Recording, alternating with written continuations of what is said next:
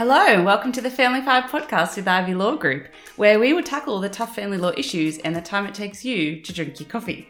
I'm Jessica Hamilton. I'm the marketing manager for Ivy Law Group, and I'm joined by my boss, Shane Neagle, who is the director of Ivy Law Group and the family lawyer extraordinaire.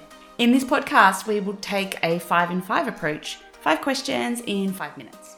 Our aim is to keep the podcast light, easy to understand, and to give you some valuable information to take away with you. Hello. How are you today, Shane? I'm off the charts. Amazing. Thanks, Jessica. Off the charts. That's great.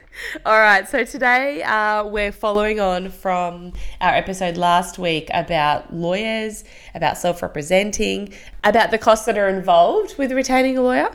So today what we're going to be talking about is how you can avoid having to go to court in your family law matter.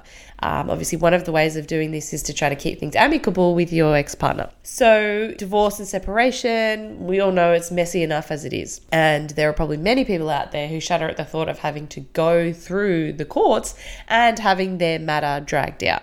So are there ways to avoid having to go to court after a separation? Like with all things in law and issues, there's a couple of disclaimers. Well, firstly, with a divorce, you have to go to court. You have to have an application made to the court to make a divorce order. The application normally doesn't require you to go to court, but you have to involve it. But you will have to go to court, one of the parties, if there's children. Going to other issues, the courts have been fantastic, providing detailed information about property and parenting and how the parties can move forward with parenting plans and or consent orders in both property and financial. There is also obviously ways with financial matters to resolve by what's called a binding financial agreement, where you do not even need to go near a court. The other kind of processes, and in a nutshell, I know we've got to try to be short when we're talking in these podcasts, but one way to avoid where there are potential discrepancies between people and disputes, there's a new concept called separation collaboration, where an advisor helps you and they kind of have some familiarity with the processes, but they're not a lawyer.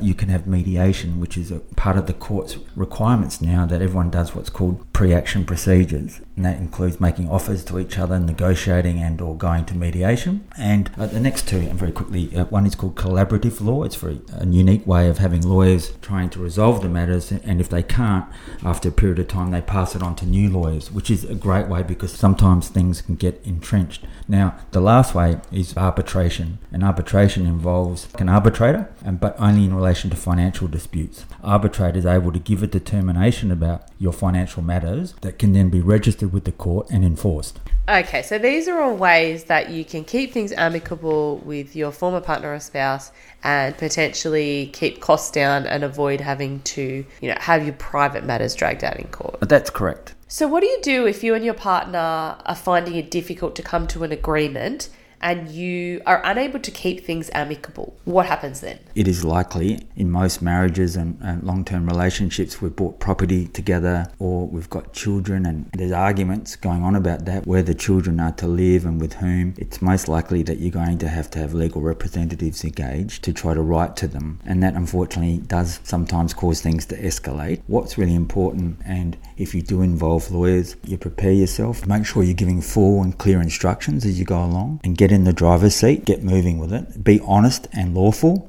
I can't tell you how many times the client has done something that's unlawful, and then we've spent nearly 5 months trying to clean things up. Be prepared and respond to the requests quickly. Understand the fees and costs, of course, as you go along, and make sure you read the legal advice very carefully and ask questions. So there are some family law matters that can drag on for years. Why is this? Sometimes the other person can be challenging, and that can be because they're a control, violent, abusive men and or women, and not wanting to even let go. It's really funny is that I often see people still continuing with their matters where we can settle them, but they've still got an attachment to the other party, and it goes on. And I'm not a psychologist, but you've been around long enough to realise that the other person's just not ready to let go. And everyone says, oh, it's the lawyers, and you go, well, actually it's probably not. But in the case where that person is challenging, it really pays to have someone involved who's a solicitor with skill that you've heard about, and particularly one who's got experience with family law matters, because they are very complicated complicated in their own way. They involve psychology and strategy. It takes a particular type of lawyer to be able to navigate dealing with someone, for example, who's a narcissist on the other side, and how to disengage them, for example. Okay, so we're at time now, and this is my favourite part of the podcast,